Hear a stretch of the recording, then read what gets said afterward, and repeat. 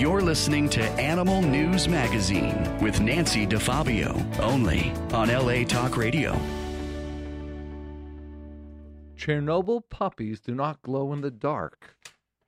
Norwegians don't need fur to keep warm. These are just a few of the topics we will be covering today. Hi, I'm William Mayoff. And I am Nancy DeFabio, and welcome to Animal News Magazine. This is a live radio show about animals. Topics range from animals in science, to animals in entertainment, to animals in religion, to animals in agriculture, and especially today to animals in sanctuaries and animals in movies. Animals play an important role in our daily lives as individuals and as a society, so this show is about increasing our knowledge and our understanding of the animal world, and from that information, you can draw your own conclusion.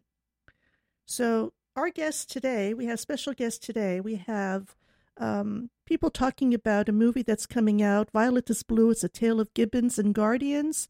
This is an award-winning short documentary. It will screen at LA Film School. Next weekend, we're going to have Emmy Award winner, executive producer and director, Alex Azmi. He'll come in the studio and talk to us about all this. And we're also going to have a representative from the Gibbon Conversation Center. I think they're located in Santa Clarita, but we'll get more information. So they're going to be coming on at about 2:30 to talk about all this. But before we start with our feature story, and by the way, we're also joined by Dale. He's our news director, and he's our also producer. He takes care of everything, basically. Hi, Dale. Hello. Dale is shy. No. What'd you say? He's a background kind of guy. Okay. Background guy. So a man walks into a shop, and he sees a cute little dog. He asks the shopkeeper, "Does your dog bite?" And the shopkeeper says, "No, my dog doesn't bite." The man then tries to pet the dog, and the dog bites him. "Ouch," says the man. "I thought you said your dog doesn't bite." And the shopkeeper replies, "That's not my dog." Wait, let me write that down. That's very good. So let's get to it. You want to tell the story about Fang on Get Smart first, Nancy? Share that with the folks. It's such a sweet story. Those of us out there who remember that TV show from the 60s, Get Smart, with Don Adams and Barbara Feldon, you'll recall, then they made a movie out of it, and Don Adams would talk into his shoe, and he would talk back to the control his folks back to the office, and they had this super lovable, beautiful, shaggy dog called Fang. Right. And Fang was a secret agent. Those of you, it's got to be listeners out there that remember the show. Absolutely. Was just a precious, beautiful Americana, the show. And anyways, we went to this exhibitor show, and Nancy was under the impression that Fang was simply a rescue doggy that they brought into the TV show. And, he featured well with Barbara Feldon, Agent 99, and with, of course, Don Adams, Agent 86. So Nancy went. We left. Actually, they thought the rumor was that he was just a wandering dog, and he was wandering around the studio, and they picked him up and they put him on the show. But so he was just a wandering dog. Yeah. Put him on the show. Lovable, adored, beautiful, rescue. No credentials, no nothing. Who knows what? So we were about to leave the show, and Barbara Feldon, a primary source, their authoritative, was at the show. So we're leaving, and then I put the car in park. Nancy goes back to the building, walks in there, and I'll let her continue and tell you the dialogue between Nancy and Barbara Feldon, Agent 99, in that TV show. Go ahead. So I walked to Barbara, and I said, "Barbara, is it true that Fang was a wandering, homeless dog that you guys rescued and put on the show?" And she got very, almost not really offended, but like shocked. Said, "Are you crazy?" She said, "He was a professional actor. He was well taken care of." And I don't remember if she even told me that he was unionized or something, but she was just like, "No, very defensive. Very defensive. That's the right term. Absolutely not." And he was like a charter member. He was a professional. I remember her saying he was a professional actor, and it's almost like I was offending him. Right. I mean, are you kidding? It's not just another dog. This is like a professional actor. You guys out there can go ahead and YouTube Fang Get Smart, and Don has done Fang, Nemen's a bomb, just adorable. And Yeah. that's a great insight there on Yeah. Fang. Yeah. And that was a card-carrying union member, probably. Fang. And speaking of insight, if we do have time, maybe during the show or another time, I'd like to talk about Doris Day and her animal work. What an amazing woman.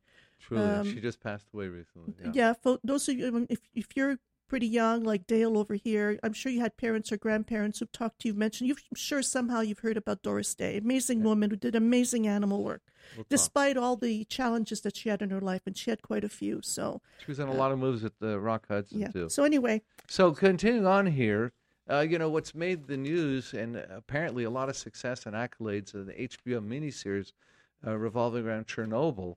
A lot of developments happening regarding that. That's the nuclear disaster, you'll recall, in 1986 in Belarus and the Ukraine. But some of you remember the Chernobyl disaster, which occurred exactly in April 26, 1986. The accident destroyed the Chernobyl 4 reactor, killing some 30 operators and firemen, first responders, within 3 months. And killing more people later. Very sad, and cover up allegations and so forth as to the extent of the people dying and suffering. So acute radiation syndrome, otherwise known as ARS, was originally diagnosed in 237 people on site who were involved with the cleanup, and it was later confirmed in about 134 more cases. Nobody off-site suffered from acute radiation effects, although a significant amount of thyroid cancers that have been diagnosed in patients who were children at the time of the incident are likely as a result of the radioactive fallout. While humans are strictly prohibited from living in Chernobyl exclusion zone, the CEZ, this site is home to a fascinating variety of plants and animals. Amazing. Although the population of insects, such as spiders and butterflies, is declining, strangely enough, Chernobyl has become a refuge for all kinds of animals. Check out this list: brown bears, wolves, lynx, bison, deer, moose, beavers, foxes, badgers, wild boar, raccoon, dogs, and more than 200 species of birds have formed their own ecosystem within the disaster area. A variety of amphibians, fish, worms, and bacteria also live there. The combined territory of the exclusion zones in the Ukraine and Belarus caused by the Chernobyl disaster is a little more than 1,600 square miles, making it one of the truly largest wild sanctuaries in Europe. Wow. Without people hunting them or ruining their habitat, wildlife is thriving despite high radiation levels. So this is an experiment in and of itself. Hunting is strictly illegal in the zone. It appears that the fewer humans there are, the more nature can reestablish itself, unfettered by human activity. In fact, a few species are actually living better within the CEZ than outside of it. Gray wolves have thrived in the exclusion zone. Their population is 9 times higher there than in other parts of the Ukraine. Moose, roe deer, red deer, and wild boar were found to have the same within the zone as those in 3 uncontaminated nature reserves in Belarus. I can hardly say this word here. The Przewalski horse, Przewalski horse, an endangered wild species that originated in Mongolia, is thriving within the CEZ. In the late 1990s, about 30 Przewalski horses were released in the Ukrainian side of the CEZ. Some of the original horses are still alive, and the population is expanding. Wow. And people are still trying to pronounce that breed of horse, the Przewalski. So when the exclusion zone was evacuated, many pet dogs were left behind. There are now hundreds of stray dogs living in the area. Until 2018, it was illegal to bring any animal out of the zone due to the risk of radiation contamination. But now puppies cleared of radiation are getting a chance to be adopted. Spearheaded by the Clean Futures Fund and the SPCA International, the adoption program ensures that the stray dogs are spayed, neutered, and vaccinated, making them ready for adoption. So can you tell me what the name of that adoption agency is again? Well, it was spearheaded by the Clean Futures Fund and the SPCA International. Okay. Does that help? So people can go to the SPCA International website or just Chernobyl Puppies. And yeah, punch in or type in Chernobyl and puppies and the stray dogs and animal. And some of them will go ahead and speak Belarus and Russian to you. That's just beautiful. See, this is a very full-flavored, full-textured show, and we have our doggy guests from Chernobyl, the refugees there, asking for your kindness and your interest in adopting them. The interesting thing about these dogs, I've seen some photos, and they're a little bit mutated. You can tell that they're descendants of dogs that were exposed to the radiation, so they're kind of like strange looking. Oh boy, and poor dog. Yeah, and some of them are less attractive than others, but they're just like, oh my goodness, they're just so cute, so adorable. I love our guest in the background. God bless the doggies that are helping. What's this dog's name? Do you know? I don't know. Nobi. Nobi. Nobi, Okay. and his wife is Cherry. Okay. Chernobyl.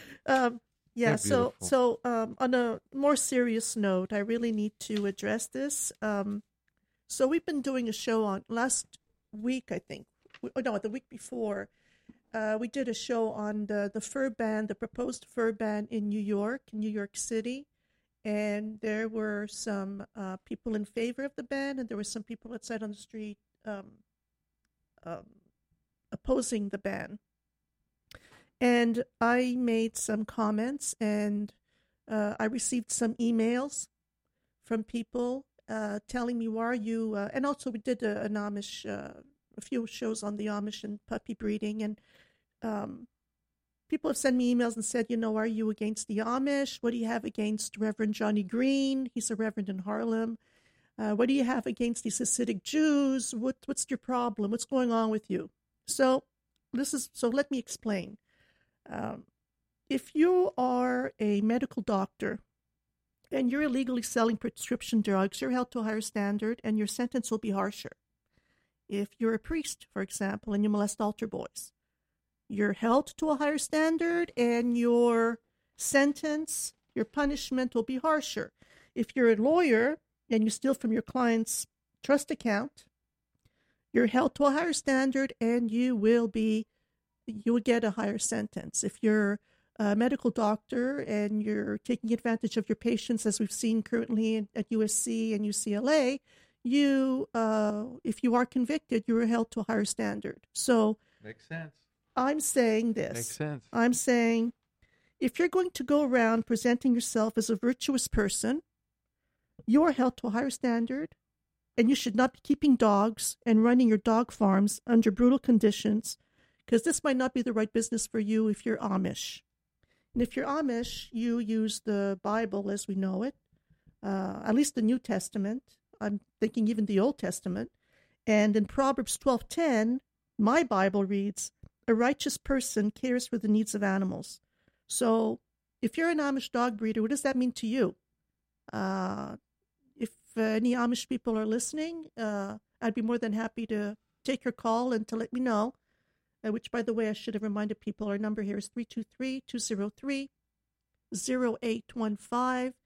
And we have guests coming at 2:30, so you have until 2:20 to give us a ring. Nancy, I think your observations are well taken. If people are going to hold their reputations out, like you said, referenced doctors, lawyers, you're held to strict standards, right. and you shouldn't be cut slack. We are an equal opportunity,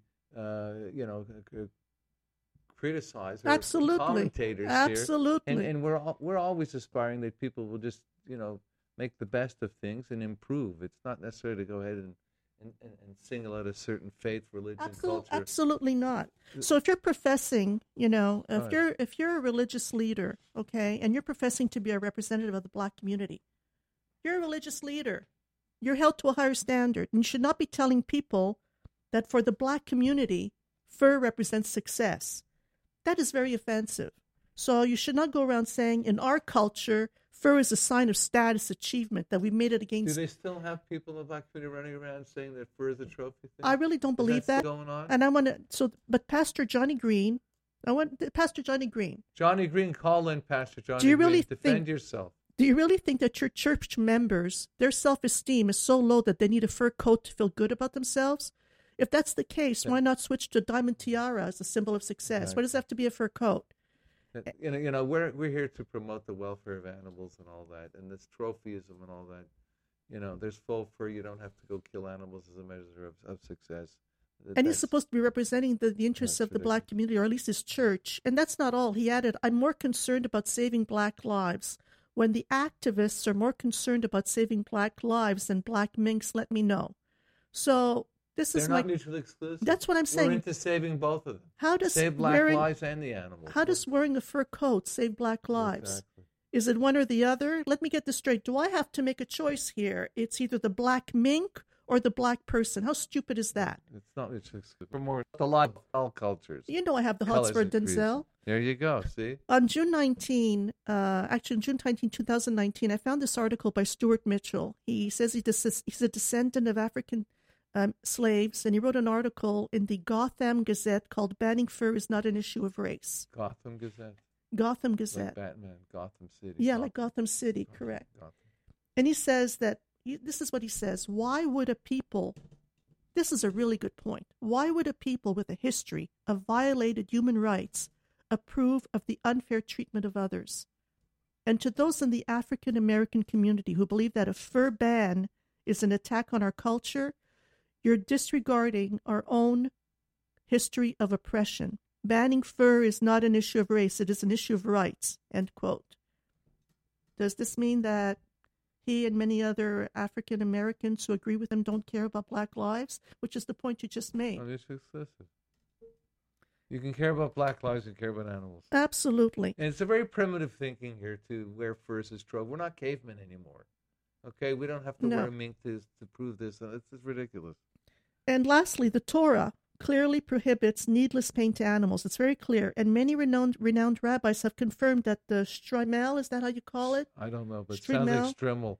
It looks like strimmel. Strimmel, the fur hat worn by Hasidic Jewish men, does not have to be made of real fur. Like I said on the last show, Israel, the Holy Land, they wear fake fur, full fur. How many pelts does it take to make those furry hats? I think it was 30 minks. Yeah, absolutely. No justification for that at all.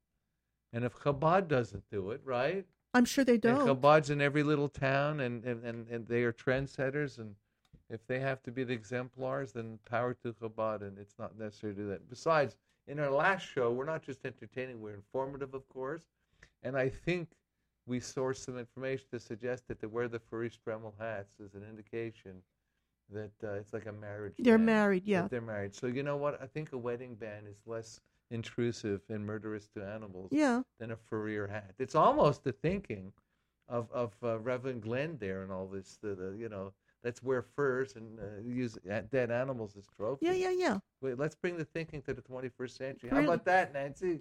I'm with you. Amen.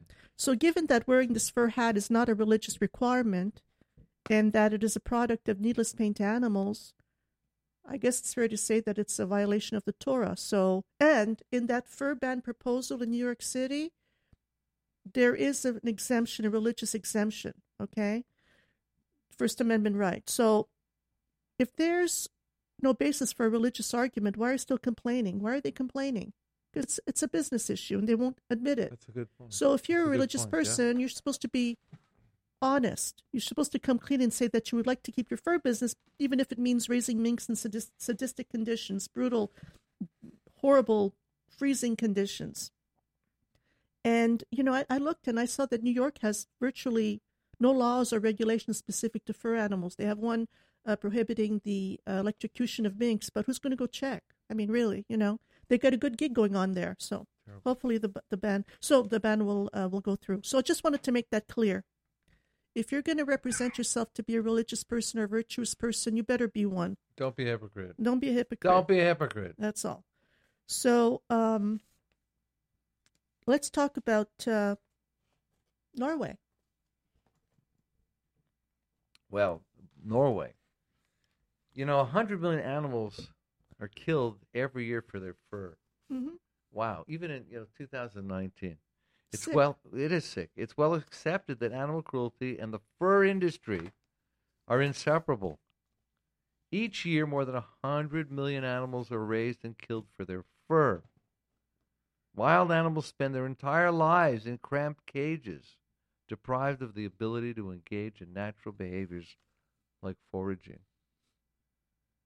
Mink and fox are considered the most common animals killed for their furs, but fur farming extends to many other wild animals.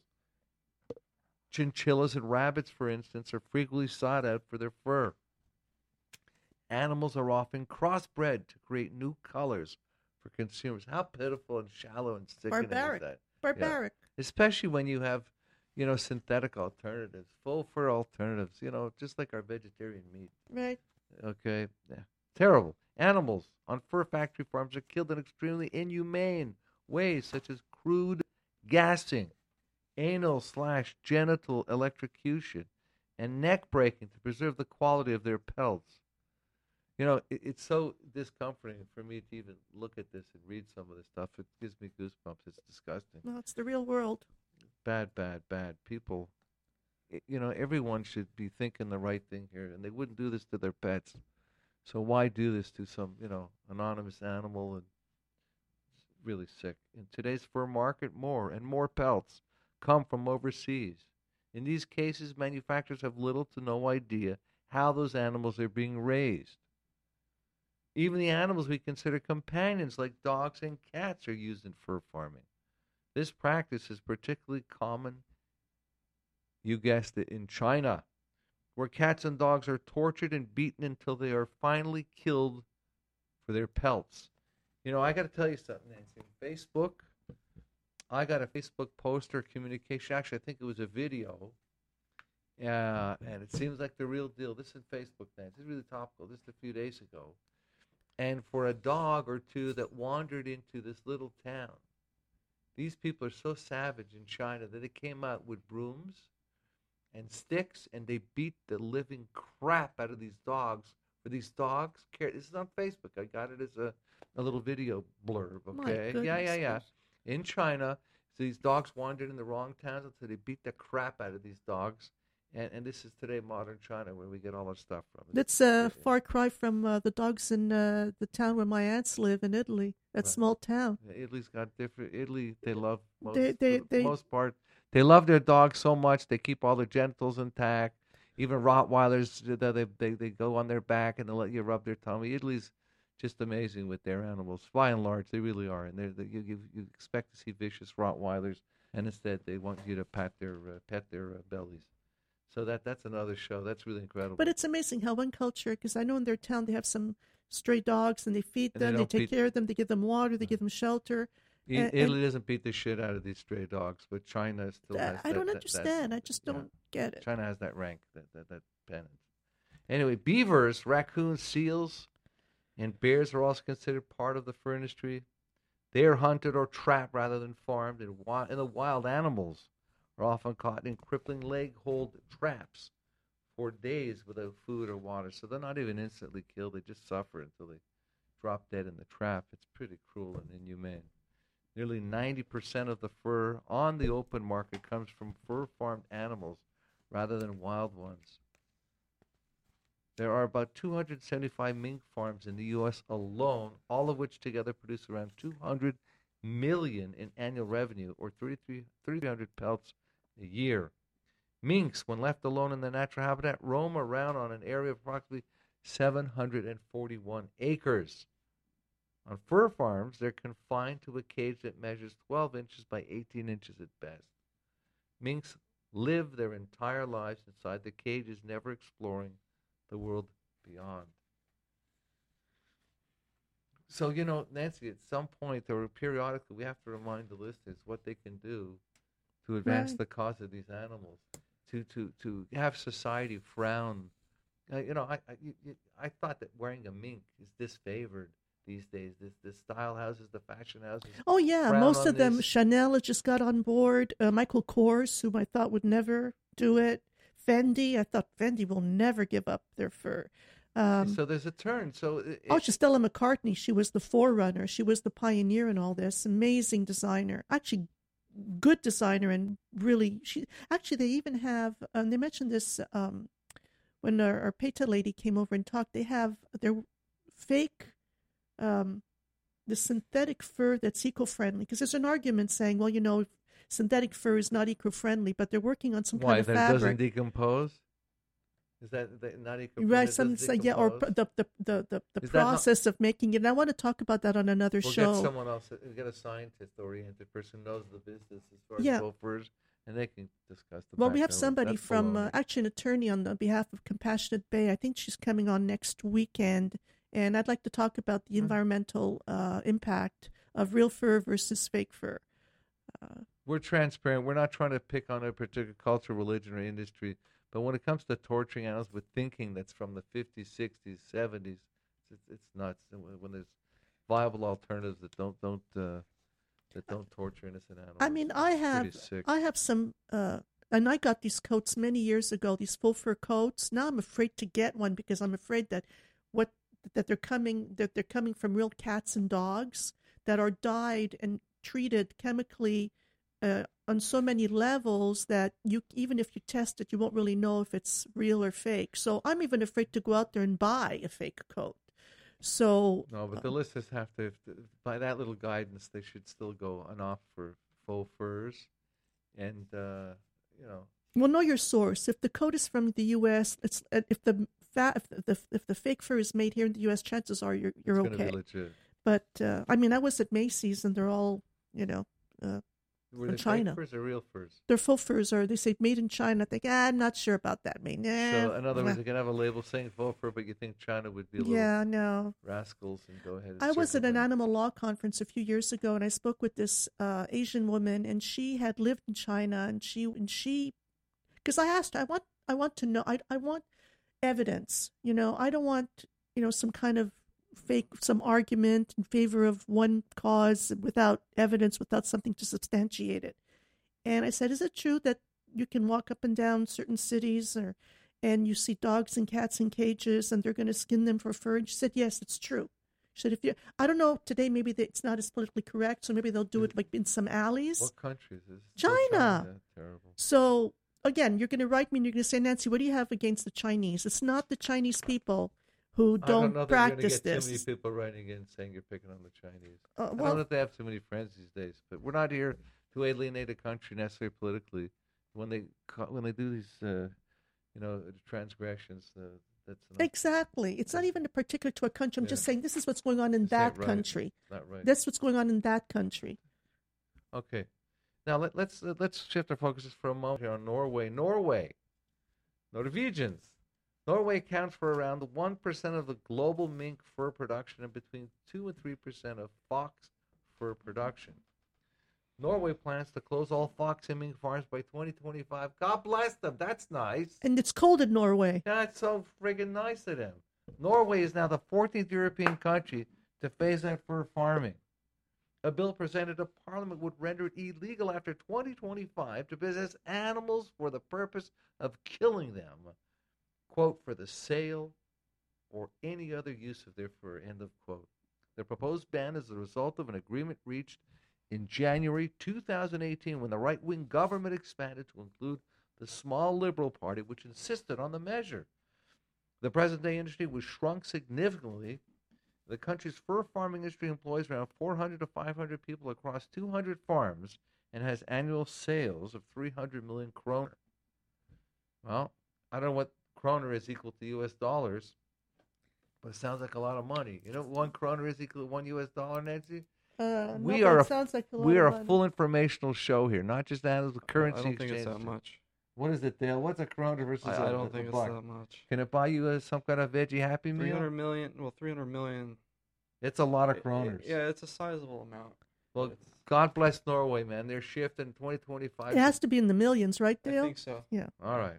So maybe one of you listeners can help us out here and call us at 323-203-0815 and assist us and maybe get you on the air.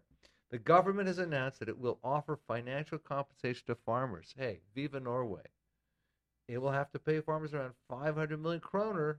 Hey, 52 million euros. We got some covered. $54 million in compensation for either the dismantling or conversion of their businesses. According to Norge Pedersrasslag, the country's fur farming industry employs around 500 people and has annual sales of 300 million kroner.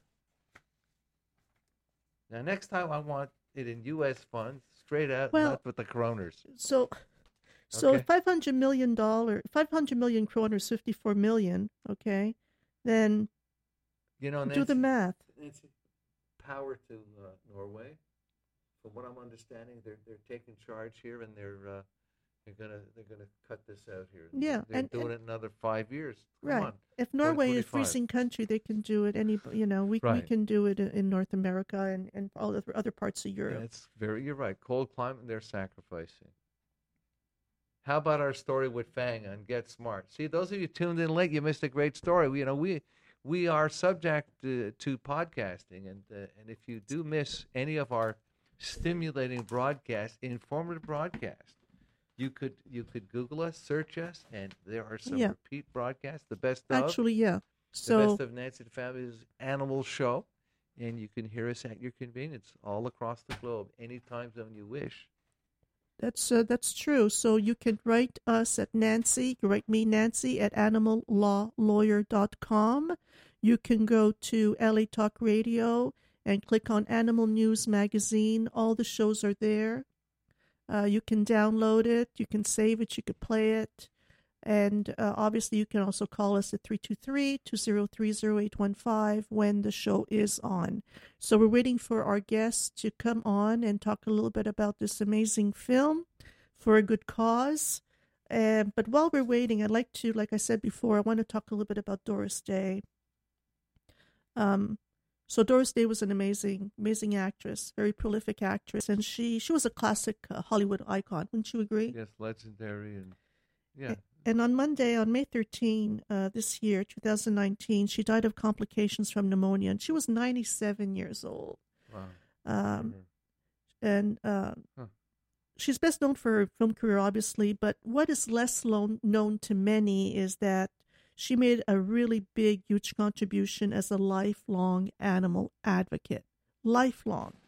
A little bit about her. She was discovered while singing at a Hollywood party, and she really quickly made the transition to the big screen. She appeared in movies as Calamity Jane in 1953, in Alfred Hitchcock's 1956 thriller, The Man Who Knew Too Much, amazing That's film. famous. She was in musicals, 1957 musical, The Pajama Game, Pillow Talk, which is what you mentioned, William, Wasn't before. she in a few Rock Hudson Right. movies? Pillow Yeah. Talk with Rock in 1959. And anyway, she sang Sarah, Sarah, you know that Of song. course, that's a famous song. Big Office. Do you want to sing a few parts then? No, I'm not. Sarah. No, I'm not a good singer. Or I'm not a bad dancer, but I can't sing if my life depended on Well, it. you can dance, and I'll describe it for the listeners out there, okay?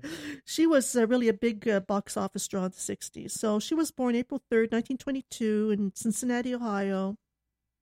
She had never had any intention of leaving Cincinnati. She wanted to be a wife and a mother, just the typical traditional housewife in the 50s. But she did aspire to be a professional dancer. But in 1937, she was only 15 years old, and she was a passenger in a car and was hit by a train. The car was hit by a train. Wow. Didn't know any of this. Yeah, she suffered serious fractures in her right leg, and she could never dance again. Did you say right leg? Her right leg, Okay. never dance again. So she started singing. She started developing her singing talent. She started to perform on the radio. And very importantly, and I think this is what really turned it around for her, while she was recuperating at age 15 from this terrible car accident, she said that her dog Tiny, he helped her get through it. He helped her get through the situation. She's quoted as saying, So the dog was tiny in name only. she was quoted as saying, "He never left my side. He understood my moods and gave me the kind of companionship that only a dog can bestow." Beautiful. Our guests are here. Hi, come on in. She added that it was during that time that I began a lifelong love affair with dogs, a sentiment known only to dog lovers and cat lovers too. And their affection and caring is a relief from tensions and anxiety. So I'm going to continue to talk about Doris next week. But for now, our guests are here to talk to us about this movie that we'll be showing next weekend. We'll continue with the Doris Day story. Absolutely. Because that deserves lots of time, and it's Yeah. beautiful, that dog Tiny. But welcome, live studio guests. How are you today? I'm doing very good. Thank you very much. All right. Thank you for having us. Of course, of Hi. course. Go ahead, introduce them. So I know that you must be Alex Azmi. That's correct. Yes. Thank you. Emmy Award winner, executive producer, and director. Wow, that's a lot of stuff right there. And Nice we to have have you. here Nice to have a you. representative from the I have here Gibbon Conversations. Isn't it conservation? Conservation Center. Okay. And your name? Gabriella Scholar. Gabriella Scholar. My cousin's named Gabriella. So tell me a little bit about yourself, Alex, before we talk about the film and all that stuff and the beautiful apes. Thank you very much. First, thank you very much for having us. It's really great opportunity. I'm a filmmaker. I've been in the film industry more or less for about 7 or 8 years. The film that you mentioned, the one that got the Emmy Award, is about immigrants. It's called To Climb a Gold Mountain. It's about 4 different Chinese immigrants at different times from the 150 years ago until now, and how things have changed over time. Wow. So that's the film. When did you make this film? What year was this? So that would have been 2016. Okay, it's recent. 2016. It's a Yes, recent very film. And that's the one you won the Emmys for? Or That's the correct, Emmy? yes. Very, very nice. And they were immigrating from what country to what? From China The 4 ladies were from China. Yeah. and to the USA? Yes. So obviously these are different generations. I mean, it took some time to pick these particular ladies, but it's something between Roots and Joy Luck Club, something in between. It kind of goes from generation to generation to generation, and you can see how things have changed over time. And it's a documentary. It's a documentary. Okay. Somebody wants to see this film. How do they get access to it? So the website is goldmountainmovie.com. Okay, goldmountainmovie.com. Okay, that's easy enough. And Gabriella, Yes. so you're with the conservation. So you want to have a question Yes. for? Well, I just, do you have any linkage together? Do you work together on projects or Yes, just Alex did the documentary about the Gibbon Center, and I'm the Okay. director of the Gibbon Center. Okay, so you work in that regard. You're in the same. Yes. Okay. Yeah. But here's a burning question for those in our listening audience who don't know what a gibbon is. Can you cue them into what that means, please? Yeah, so Thank you. gibbons are small apes, and they are found in Southeast Asia, Northeast India, Southern China. And they are the only apes besides humans that they sing. So, and then Wow. they are also the most acrobatic. They walk upright. They live in family groups. So there's a lot of similarities to us, but there's very few people know about them. I haven't heard of gibbons until today, and you got my attention right out the gate with the singing. Yes. That's fantastic. How? So where do they live? They live in Southeast Asia, Northeast India, Southern China. And we Okay. have a conservation center for them in Santa Clarita, just north of LA. And how did you get access to these gibbons if they live so far away? What happened? The conservation center is an education center. It's like a primate center. So we study them, and we are also participating in captive breeding programs. So many zoos working with them, and they are in a species survival plan. So to preserve these species, these rare species of gibbons. Are they endangered? They are endangered or critically endangered, most of the species, yes. Because Because deforestation and hunting. Terrible deforestation and hunting. Yeah. Do you have some in Santa Clarita? Do you have any gibbons We up have there? 38 gibbons at the 38 center. gibbons. Yeah. You know, I'll tell you, they sell a little book for contributions that goes to, I think, an animal preservation center in Santa Clarita. Are you familiar with this little book for $10 each? No, I haven't seen it now. It's too bad I didn't bring the book in. And I don't think there are multiple preservation centers in Santa Clarita, California. I think We do sell books in our gift shop, so yeah, it's a maybe that's $10 it. book for contributions. I didn't know they were connected. well, this is a coupon book Yeah. that it's free to you. All you have to do is put a coupon in there, $10 off admission, and they sell this coupon book, and it's I will email to you the name of the book that you might be able, because I never heard of the sanctuary. I mean, I'm calling it a sanctuary. I And never they heard send of it proceeds before. To you guys to the sanctuary. Yes. And they feature sometimes the Gibbons, but I never knew it was called the Gibbons. So before we get to how you guys got to know each other and all that, can you let us know when and where this film? What's this film about, basically? Alex, tell us, Alex. Absolutely. Thank you. So the film basically is a documentary. It's a 40-minute documentary. You can think of it more or less as a strong love story between people and animals. It's a heartwarming on some hand. On the other hand, it's really heart-wrenching. It features a cast of characters. Some of them are humans, and some of them are gibbons. There's Violet. The Violet is the gibbon that we named the film after. She's very mischievous. She's very funny. She's very rambunctious. She's also very, very lovely, and she seems to be always causing trouble. Always. I'm looking forward, right? As you described Yeah, it. you will love Violet. Real characters. Sounds like cartoon, but it's real characters. They really are. Yeah. Violet. There's Nate. He's a very young gibbon. He is upset that his mom is attracted to a male who's not his father, and he seems to be doing everything he can to stop Is this this relationship. fiction or is this real? No, this is real. real. I mean, Wow, it's look at very, very that. interesting Oh stories. my goodness gracious! You're talking about similarity Just like to humans. Yeah. Just like humans. Yeah. There is Pepper. She's her mother died, and she's growing up to be the leader of the group. She's a young female. These are not individual stories per se. Rather, it's really a part of a larger community or larger society that includes both gibbons and people. They're very interesting society. So the film covers the society in terms of the gibbons, but also talk about the key persons there. There's the individual that started the center, a very talented man with a mission and a vision. There is the center itself that faced many challenges. Some of them were actual disasters, and came close to closure more than once. And then few women came together. Gabi is one of them, and decided to save the both guns in the center, and worked really hard to do that. I should add that the work they've done is not in the spotlight or under for recognition or for compensation. Rather, it was very hard work. If you go to the center, it's very much in the desert area, in very harsh conditions, very little resources. Done it almost entirely by love and conviction for the mission. So this is in summary what the film is about. It also highlights the plight of the gibbons in the wild, as Gabi mentioned. Out of the 20 different species that we know of, 19 out of the 19 are either endangered, critically endangered, or close to extinction. My goodness altogether. gracious, that's tragic. So tell us what we can do, okay, to reverse this, because any apes who can sing and do whatever the other attributes you're talking about, and really, this is something humans, instead of deforesting them and hunting them or making them extinct, they should appreciate. They're like a kin, they're kinship to us. You know how a kid could not like the mother going out with someone who's not his father. Those are themes that people go for therapy about, right?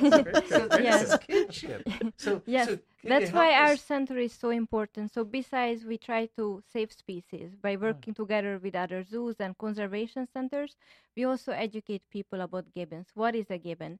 And we have kids coming through the front gate and never heard about gibbons. And then we talk about them and they start singing. And you change these people. You inspire Right. people. And then you told them you can make a difference. You can volunteer at different conservation centers. You can, every time you buy something, you can think about, do you really need it? Where is that product came from? How Right. it was produced? Because Right. many grocery and cosmetic product contains palm oil, and palm oil it causes major deforestation in Sumatra and Malaysia, and destroying the habitat of gibbons, orangutans, rhinos, so many elephants, many animals. Interesting. That's Just the beautiful. consumption of palm oil can But take. Palm oil, yes. So there's two reasons now not to eat or consume palm oil. Mm-hmm. It's no good for cholesterol, and it deforests It's the environment deforestation. for these Yeah. poor gibbons. I'm sick. See, education helps us in our cause of animals, their welfare, and all that. Yeah, I mean, It's so I'm happy I'm appreciated. learning all this. So when is the film? What's the name of the film, and when and where is it featured? So the name of the film is Violet. Violet is Blue, A Tale of Gibbons and Guardians. And you are the guardians. I'm one of the guardians. Okay. So it will be screened on Saturday, July 20th, at the LA Film School Theater, and that is located at the 6363 Sunset Boulevard in Los Angeles. And so are you going to have like a pre-event? I mean, what can people expect when they show up? Yes, thank you very much for that. So we the proceeds will go entirely directly to the center, to the feeding of the gibbons. What we will have is we'll have the screening itself, and then we'll have a reception afterward. So we'll start at 7, and more or less we'll finish very close to 10 o'clock. Okay, so the reception, how long is the film? So the film is 40 minutes, Okay. and then we'll have a Q&A answer for 20 minutes. There's also a baby gibbon that is was just born in the last couple of weeks, and we Gabi and the Gabi Center will have an auction, silent auction for naming the gibbon, and then we'll start the reception from like more or less 8:30 to 10. Oh, an auction on how to name the The name gibbon. of the name the Yes. gibbon. Oh, Isn't that that's beautiful? yeah. How could, first of all, tell us websites, the website that the people can go to follow up to and get contribute tickets and all and that? to learn more about the center, you can go to gibbonscenter.org. And then we are also active on social media. So Facebook, Instagram, Twitter, you can find us. Gibbons. And we'll post updates about our events and when we are open. Gibbonscenter.org. So do you Yes. have tours at yours? We do. We are open every Saturday and Sunday from 9:30 to noon. And we do a guided tour at 10 o'clock. And then we are also open for field trips, so schools can schedule a tour for the kids. And we also open for wonderful. private tours. So how We're much going. We interaction? have to Yeah, I know. go. How We much have- interaction do we have with the? Can I pet the gibbon? No, these are wild animals. So we Oh. want to Nancy respect wants them hands-on. as a wild animal. So you can come and Even hear them. you? Even you? Do they know you? I mean, if they get to. Yes, of course they know me, and I feed them, I clean them, I take care of them, but I try to limit the interactions with them because we want them to be a gibbon. We want to Correct. keep them as wild as possible. So you don't dress them up in tutus and little funny hats and all that? No, like we some don't people dress do? them. No, it's not good for gibbons, and that's It is- another problem that causing them to be endangered. It's the wildlife trade. That people capturing them, killing their parents, and selling the babies to Oh use my- them as a tourist attraction, to take pictures with them, to hold them, to pet them, and that's also terrible things for them. So we want to teach people also to be a good ecotourist. So when they go to another country, not to take pictures with wildlife or ride an elephant or hold Because a you're gibbon. harming the animal. You're harming Yes. the gibbon. But It's you know what they'll supposed to be do? wild. They'll tell you that they're a rescue, that this is a charity. That's what they do. They'll, like, if you go in India and you want to go, they say, oh, no, this elephant is a rescue elephant or whatever. But they're really like tours, for lack of a better term. You bring up a good issue here because without me being specific and naming who, what, where, and all this. So when you go to these, they're supposed to be preserves and all that, like monkey places and all that, right? And when the monkeys land on you and all that, is that not accepted? Are there certain ones that they're actually in a huge, huge cage, the size of half a football field? I'm not good with the numbers, the measurements, and they seem to be in a natural habitat. But they'll land on you for feeding purposes. Yeah. How's that? What's your opinion on I that? think any kind of interaction with the primates can risk their health because primates are closely related to us. So many disease can transfer from humans to a primate and from a primate to a human.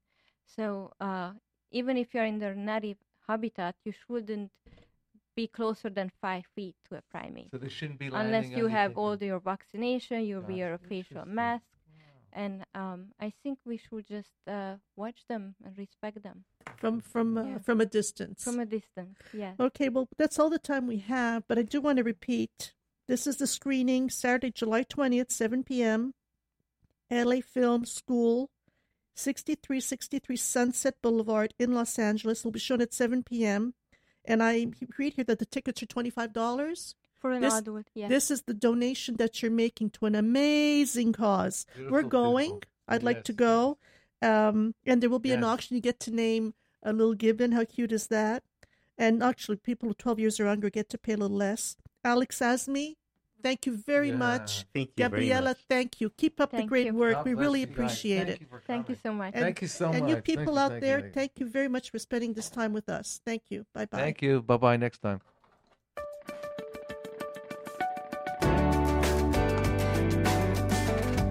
You're listening to Animal News Magazine with Nancy DeFabio, only on LA Talk Radio.